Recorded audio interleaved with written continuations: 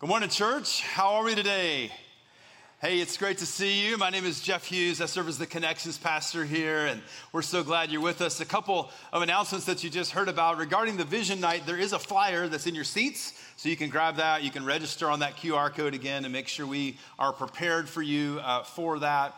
Also, the Back to Church, Back to School picnic is next Sunday. After the 11:30 service, it's a great time. We'll have baptisms. We'll have a great meal and fellowship with one another. So please plan to be at that gathering next Sunday, the church-wide picnic after the 11:30 service.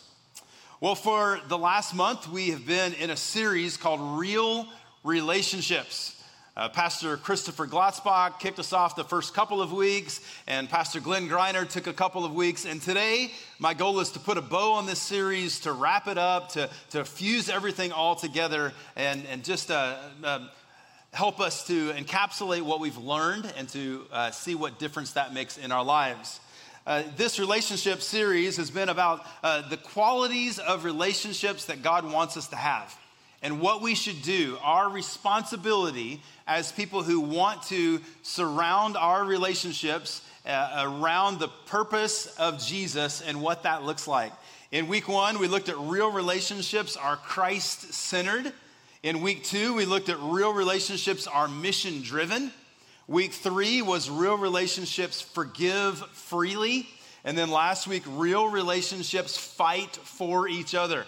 And let me tell you, these last 4 weeks have been phenomenal. If you were traveling or sick or away for any reason, strongly encourage you to go online and listen to this series that these guys have put together. It's going to be a powerful thing for us. Well, I want to ask you to make your way to the book of Philippians. We're going to look at Philippians chapter 2 together, where today we'll conclude this series with the phrase, real relationships have the mindset of Jesus. Real relationships have the mindset of Jesus. As you make your way to Philippians chapter 2, I'd like to invite you to stand to honor the authority of God's word as it speaks into our life. We're going to look at verses 5 through 11 together, and these words will be on the screen for us as well. Philippians chapter 2, 5 to 11. In your relationships with one another, have the same mindset of Christ Jesus, who being very nature God, did not consider equality with God something to be used to his own advantage. Rather, he made himself nothing by taking the very nature of a servant. Being made in human likeness and being found in appearance as a man, he humbled himself by becoming obedient to death, even death on a cross. Therefore, God exalted him to the highest place and gave him the name that is above every name, that at the name of Jesus, every knee should bow, in heaven and on earth and under the earth, and every tongue acknowledge that Jesus Christ is Lord, to the glory of God the Father. Now I want us to back up and look at verse 5 again, as this is the crux of this message today.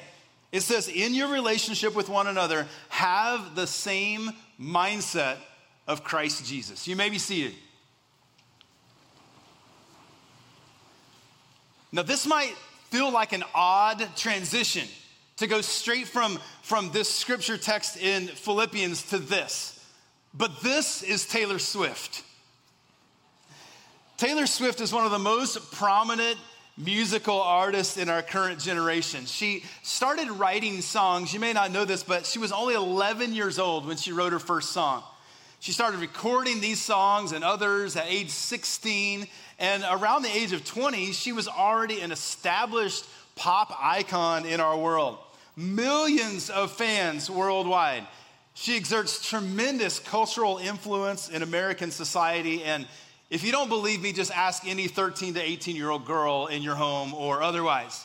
And I know some of you, I saw on your social media posts that when Taylor Swift was in the area recently, some of you were caught at the concert posting some pictures. Now, I'm not going to call you out right here at church. That would have been really cool. Put you right up there. But some of you in the house are Swifties, which is a Taylor Swift fan. Maybe you knew that. Maybe you didn't. But the main reason why Taylor Swift is so popular is that she speaks directly to this huge role of relationships and what they play in our lives. Now, a few years back, right around an album release, she did an interview on NPR, and this was with Melissa Block. And here's what Taylor Swift said. She said, "In the past, I've written mostly about heartbreak or pain that was caused by someone else and felt by me," right? Heartbreak and pain caused by someone else, felt by me. "On this album, I'm writing about more complex relationships where the blame is split kind of 50-50. She says, "I think there's actually a realism to my new approach to relationships, which is a little more fatalistic than anything I used to think about them." She goes on to say, "I used to think that, you find the one and it's happily ever after and you never struggle after that. But you have a few experiences with love and relationships and you learn that that's not always the case at all." Now, friends, regardless of what you think about Taylor Swift, if you are a Swiftie or not, I don't care. Listen to this concluding statement that she made in the interview. Listen close to this. She said, "Relationships are complicated.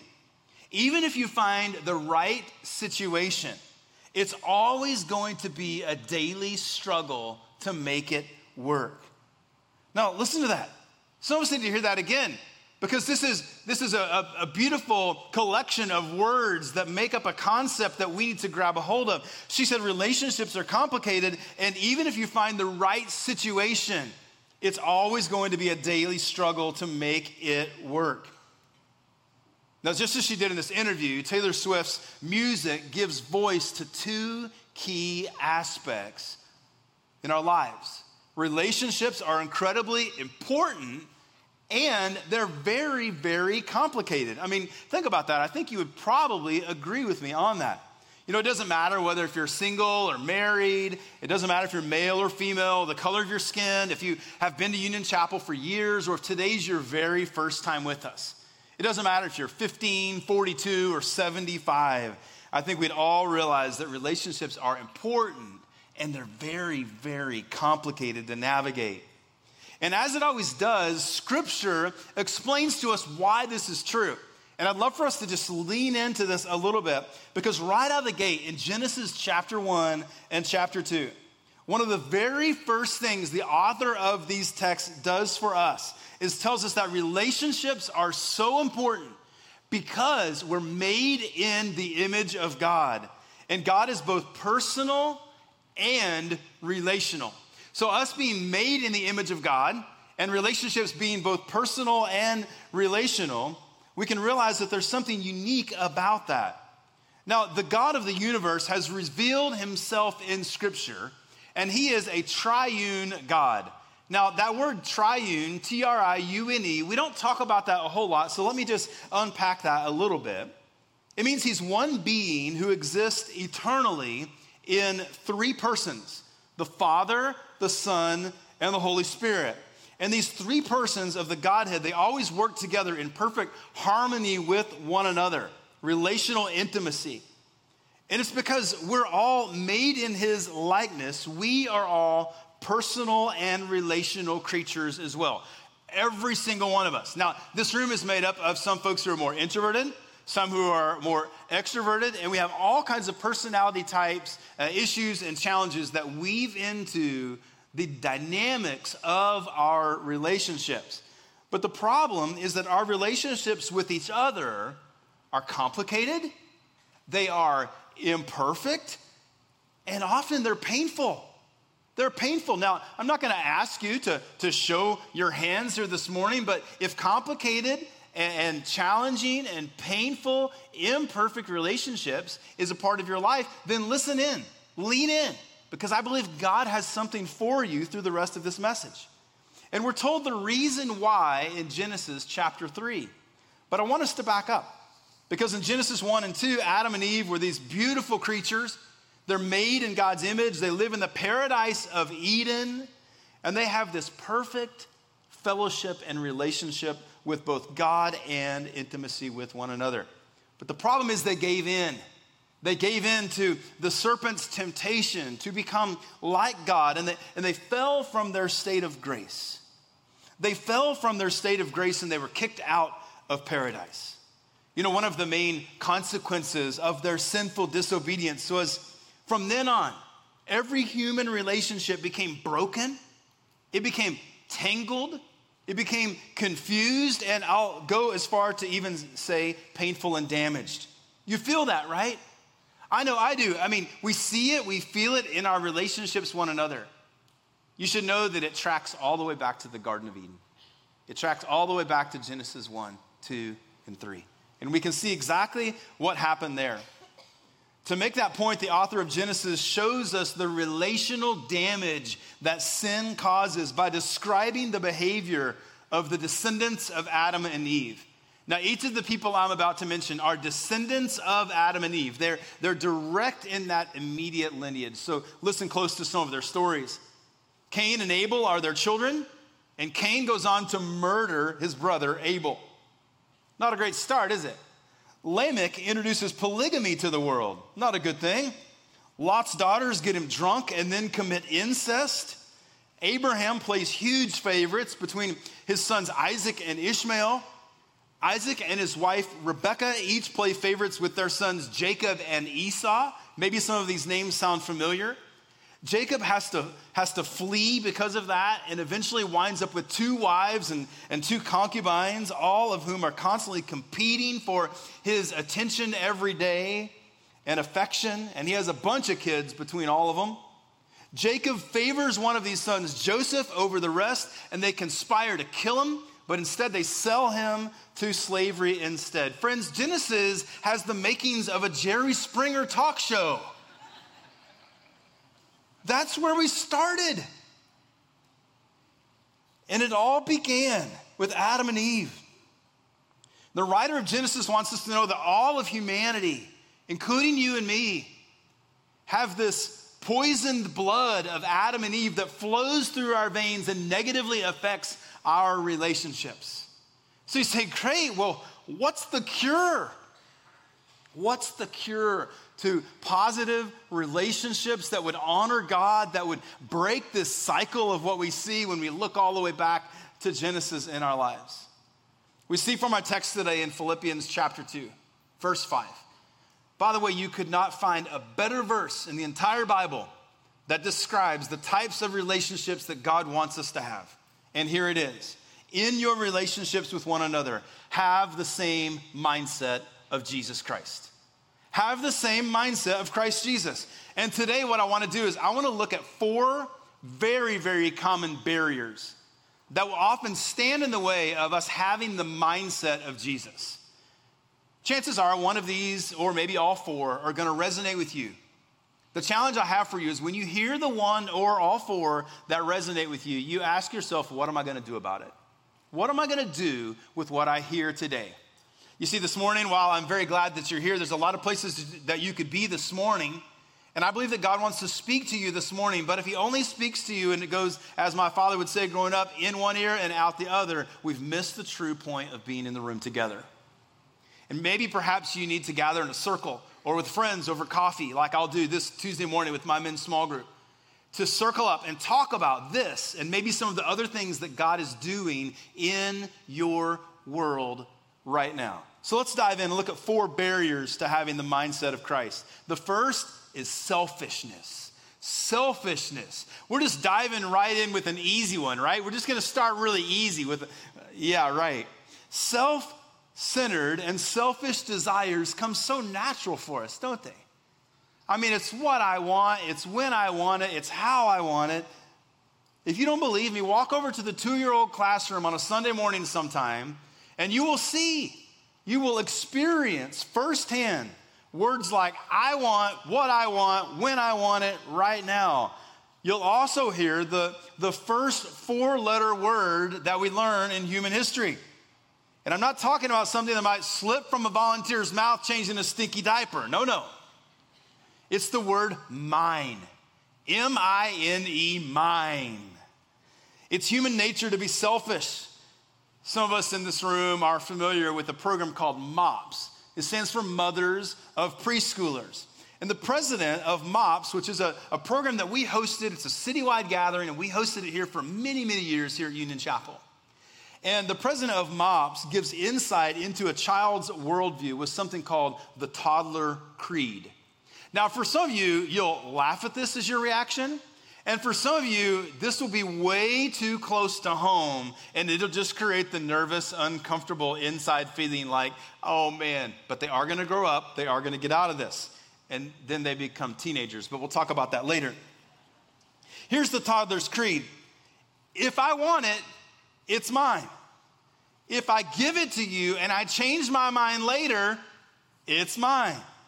If I can take it away from you, it's mine. If I had it a little while ago, it's mine. If it's mine, it will never belong to anybody else, no matter what. If we are building something together, all the pieces are what? They are mine. If it looks just like mine, it is what? It is mine. The toddler's creed. The problem is some of us are still living out the toddler's creed through our selfishness today. And we need to die to selfishness. We need to lay it down. We need to realize that Jesus was selfless, giving, caring, focused on others, and so many times we are focused on the only thing that we see in the mirror staring back at us. We need to crucify and die to our selfishness, because I know some of you see some of that in your worlds with people you know, or perhaps even yourself. Dennis and Barbara Rainey, in their book, Staying Close, suggest that there are several stages in a marriage. We've got some newlyweds in the room. We've got some folks that have been married for a while. We've got some seasoned folks in the room with their relationship. But these folks are experts, and they wrote the book, Staying Close. Their first year, they describe the stage as this. Baby, darling, I'm worried about that sniffle, so I've called the paramedics to rush you to the hospital for a checkup and a week of rest. And I know you don't like hospital food, so I have gourmet meals being brought into you, all right? That's the first year. The second year is this. Sweetheart, I don't like the sound of that cough. I've arranged for Dr. Knotts to make a house call. Let me tuck you in bed. That's year 2. Year 3, it moves on to this. You look like you've got a fever. Why don't you drive yourself over to Walgreens and get some medicine? I'll watch the kids. You know, very caring, very loving, supportive. The fourth year is this. Look, be sensible. After you've bathed the kids, done the dishes, you really ought to go to bed and get some rest. You move on to year 5. It's this. For Pete's sake, do you have to cough so loud I can't hear the TV? Would you mind going to the other room? You sound like a barking dog. How easy is it for selfishness to creep in to our most valuable relationships? How easy is it? Sir, think about that. Are you being selfish in a relationship that you stood at an altar and you pledged I do forever? Ma'am, think about that. Are you being selfish? Consider this. This might be the only place that you hear these words, but I hope you'll take them to heart, because Jesus laid down his life in a selfless act for us, and we are called to the same exact thing. We've got to die to our selfishness. Selfish attitudes are torpedoes that attack relationships, and most self-centered relationships and attitudes can serve like a boomerang. The only problem with the boomerang is you know what it does. It goes out and it comes right back, hits you square between the eyes. We've got to lay down our selfishness, and the answer to that is having the attitude of Jesus. We see in Galatians 6:7, the person who plants selfishness, ignoring the needs of others, ignoring God, will harvest a crop of weeds, and he'll have to show for it is weeds. But the one who plants in response to God, letting God's Spirit do the work in him, harvests a crop of real life, of eternal life. Now I want you just for a moment to just think about your life. Think about your last week, this last season, the last few months. Think about your relationships, particularly with those in your home. And just do some self-evaluation if selfishness is evident in you. And if God has pointed out that it is, ask him to show you what to do about it. God, what do you want me to do about selfishness? Because I would venture that some of us in this room are examining our relationships, and all we see growing are weeds. Selfish thoughts, overgrown, neglected, not full of life.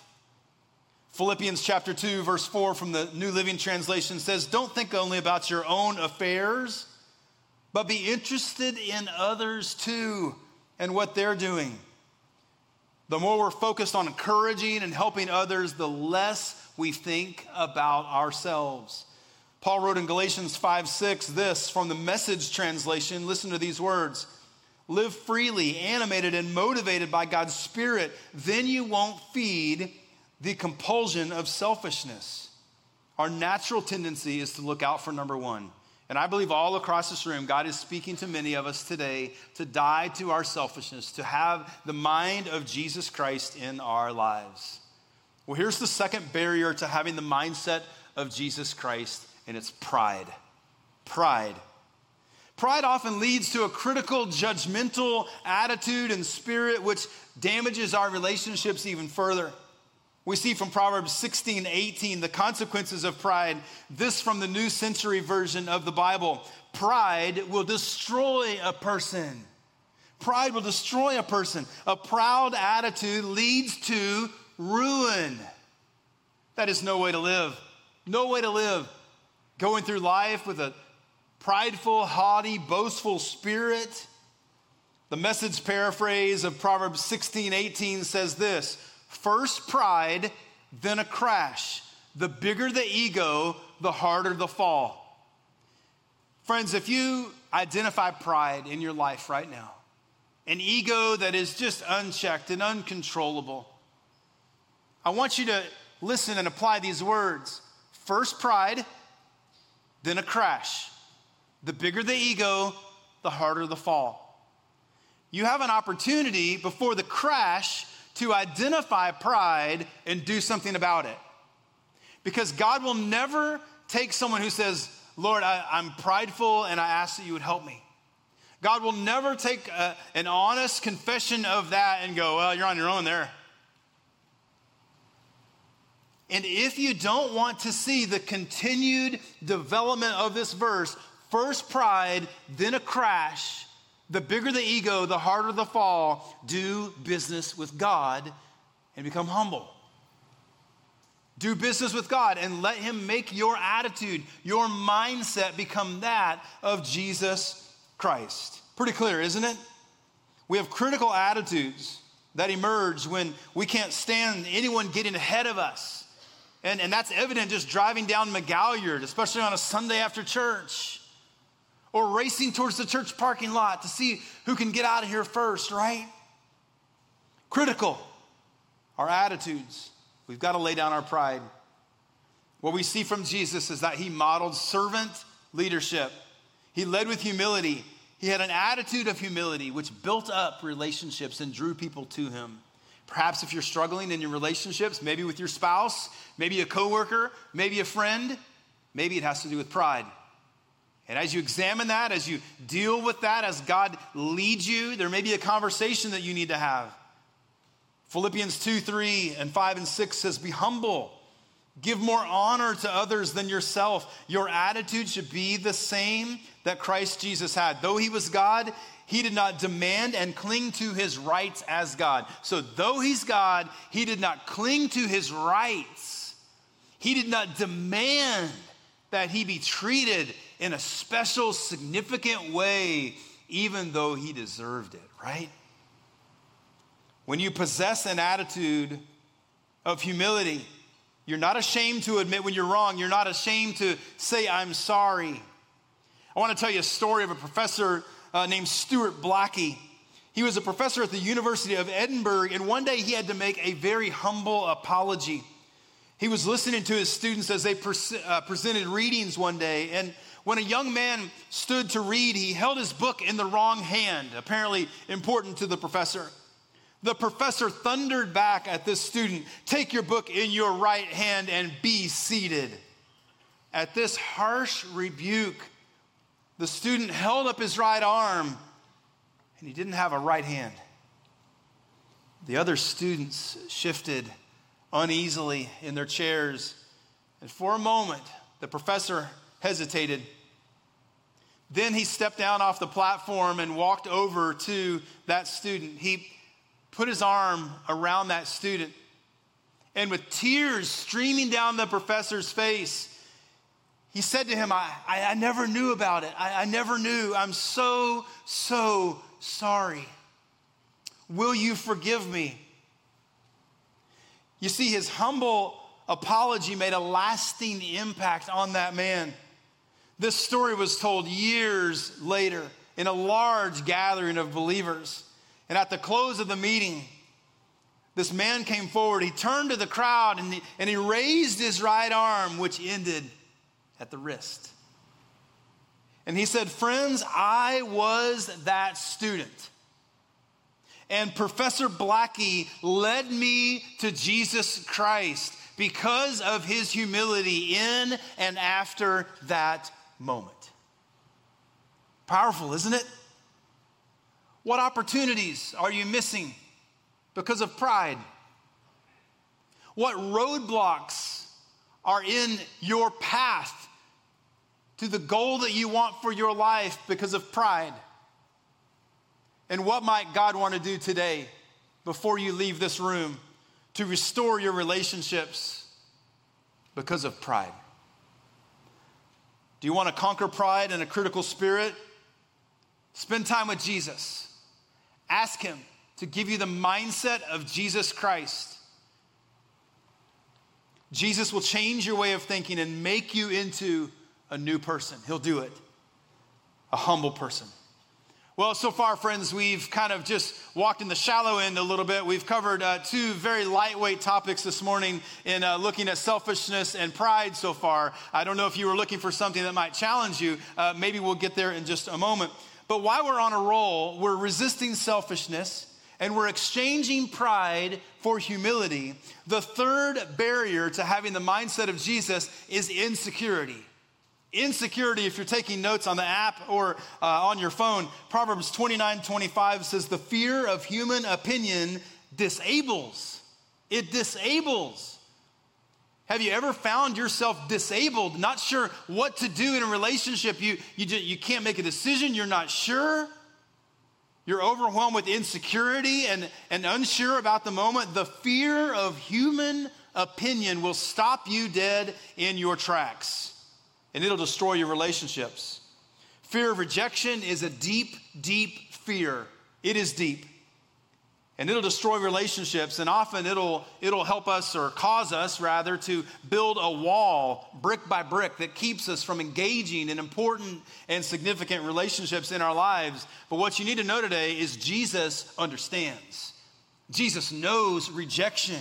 He knows how you feel. And in Christ, you have a positive self-awareness, a positive self-acceptance. And friends, this is not some psychobabble, mumbo-jumbo talk that I'm trying to sell you for $1 million to try to get in your head and get things right.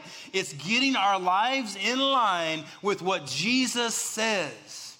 And you need to know what Jesus says about you, because it is good news. It is good news. But so often what we do, we look at ourselves in a mirror or otherwise and we say, I'm no good.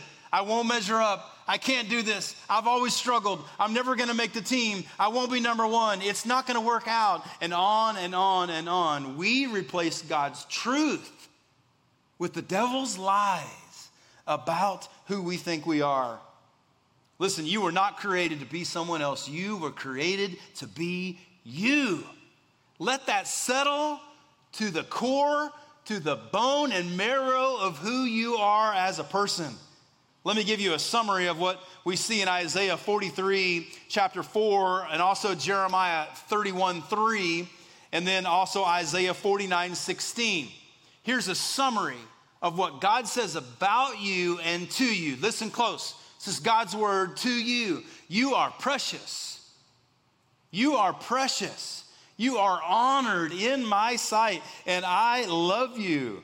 Not only that, I have loved you with an everlasting love. I have engraved your name on the palm of my hands. Now that means something when Jesus is talking, doesn't it? I have engraved your name on the palm of my hands. 1 John 4:18 says, love has no fear, because perfect love expels all fear. Are you going through life fearful today? Maybe a bit insecure? Receive the genuine, perfect love from Jesus and know what he says to you and about you, and receive it. Stop buying into the lies of the devil and listen to what God says about you, because God made you, He knows you, He loves you, and these thoughts will shape your life. They'll shape your mind, they'll shape your attitudes, they'll shape the beliefs you have about the world, how you go through the world, and they will shape the relationships that you have with other people.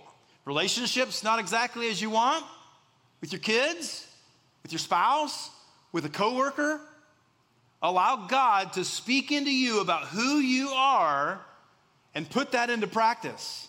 Can I invite you today to lay down your insecurity by walking in the truth of what God says about you?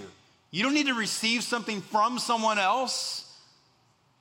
What you need to receive is from Jesus. It's from God, your creator. And He says, you are enough. You are enough. You are precious. You were created in His image to be an image bearer to the world.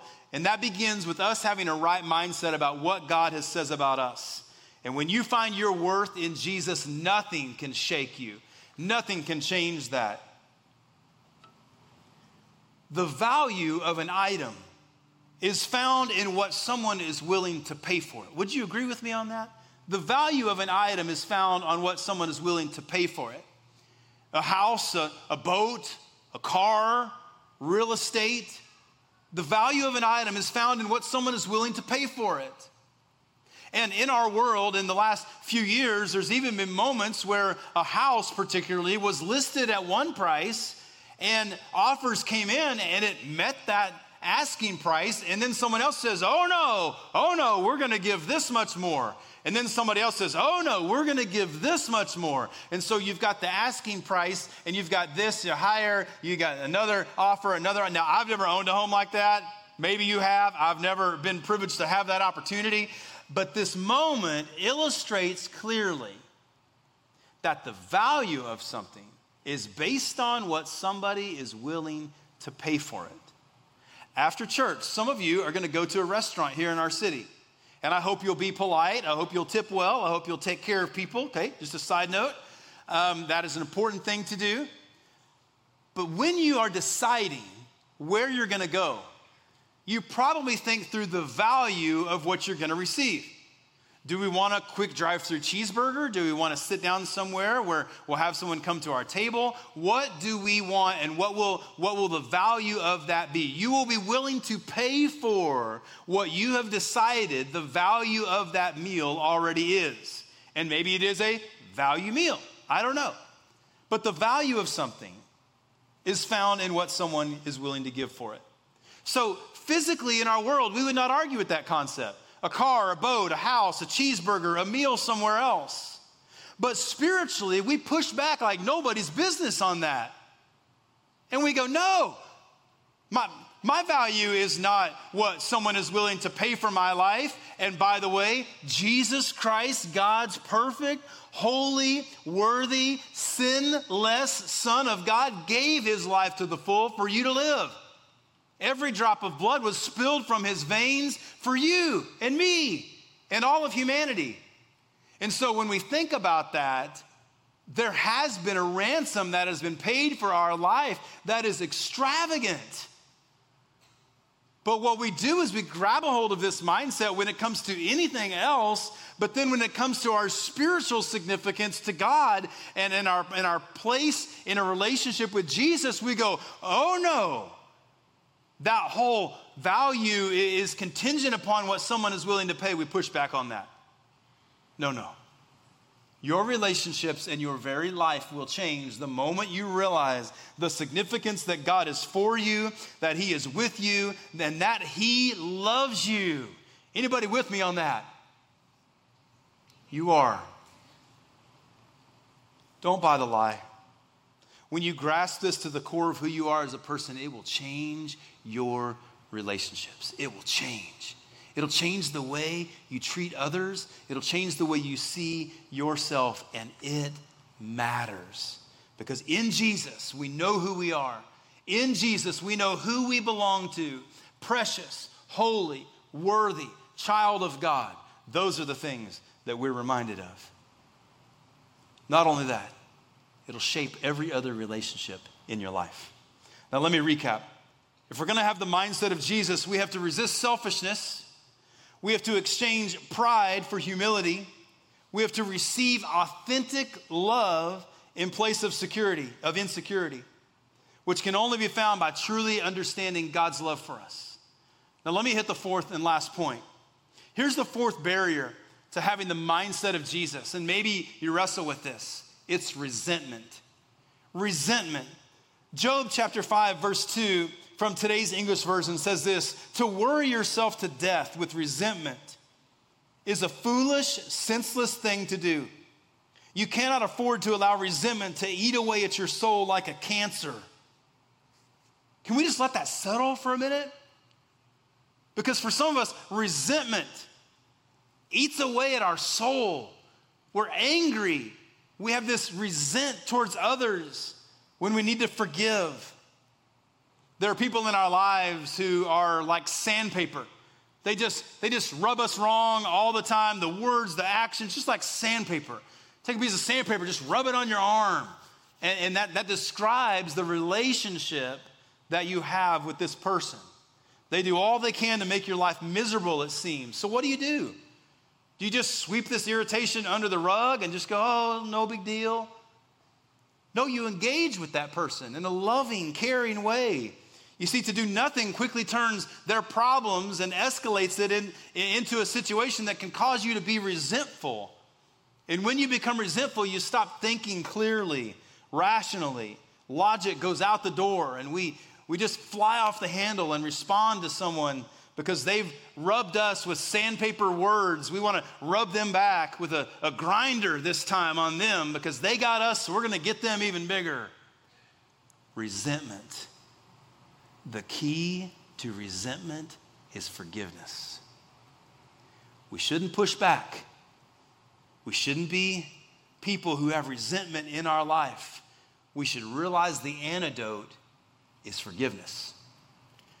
To stop, to slow down, to build and maintain a healthy relationship by bringing forgiveness and by admitting what we've brought to the relationship and what we need to say, I'm sorry for, and the change that we need to make. Colossians chapter 3, verse 13 says, you must make allowance for each other's faults and forgive the person who offends you. Remember, the Lord forgave you, so you must forgive others. 1 Peter 5:7 says, give all your burdens and cares to the Lord because I care for you. I realize some of us in this room today, we have resentment because someone has hurt us. A relationship has wounded us, and it left a deep hurt to the core of who we are. I want to invite you to forgive that person, to let go, and to know that you can come to your Savior, that you can come to Jesus, who says, give me all your burdens, not just some of them, not just the nice, neat ones that can have a little bow on them and look real pretty. Give me all your burdens, all your worry, all your cares. Cast them upon me, for I care for you. Isaiah 43:18-19 reminds us to forget what happened before and not think about the past. We're reminded that God is going to do something new, that he will make rivers in a dry land. You know, today's message, I'll just be honest with you, is not a warm and fuzzy message. This is not sunshine and butterflies. It's not all happy encouragement, but I believe it's very, very practical. Here's the thing. Some of us in this room are struggling in our relationships. We're struggling in our relationships with our spouse. We're struggling with our neighbor. We're struggling with a coworker. We're struggling with a friendship that once was close but now has quite a bit of distance. And I believe those relationships are struggling because of these four things in our life that are evident that God does not want them to be evident. And so we have to decide what we're going to do with these things. If we're going to resist selfishness, if we're going to exchange pride for humility, if we're going to receive authentic love in place of our insecurity, and if we're going to overcome resentment with forgiveness. Now, I want you to think about that list for a moment while I ask you a couple closing questions. Our worship team can go ahead and make their way up. What action do you need to take today as a result of hearing this message? You see, I believe that God has been speaking to many of us across this room and those listening online. And I think there's an action that needs to take place because you've been here. What conversation needs to happen? Maybe with a close friend, maybe a spouse, maybe a loved one, maybe a sibling, maybe it's someone at work.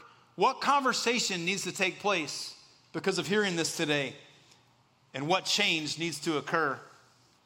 Friends, the amazing thing about Jesus is he doesn't say, go out and live this way and do this, and by the way, see you later, I'm out. He's here for us. And so maybe that means that you need clarity from him, which can only come from honest moments of confession and prayer. During this closing song, the altar area is open. Maybe you want to come and kneel down and pray for that specific relationship or for that area of these four that God is nudging you. Maybe you're not sure the exact direction. I encourage you to talk with trusted friends about the next steps because of this series and because of this message today. Will you stand with me? Let's pray. Lord, you've heard these words today, and I trust that you've also been speaking directly to all of our hearts today through your Holy Spirit. Lord, I'll just be honest, my desire is to honor you in every relationship. And I know many all across this room feel the exact same way. We want to honor you in our relationships. We know that means we need to become more like you. We know that means we need to have the mind of Jesus in our relationships. Chances are very high that one of these four things has stuck out to every single person in this room. Will you give us the courage to do the work necessary to take the next step? Help us to move forward, to springboard from what we've heard into a life that would honor you more fully. Lead us and help us love others the way you love us. In Jesus' name I pray. Amen.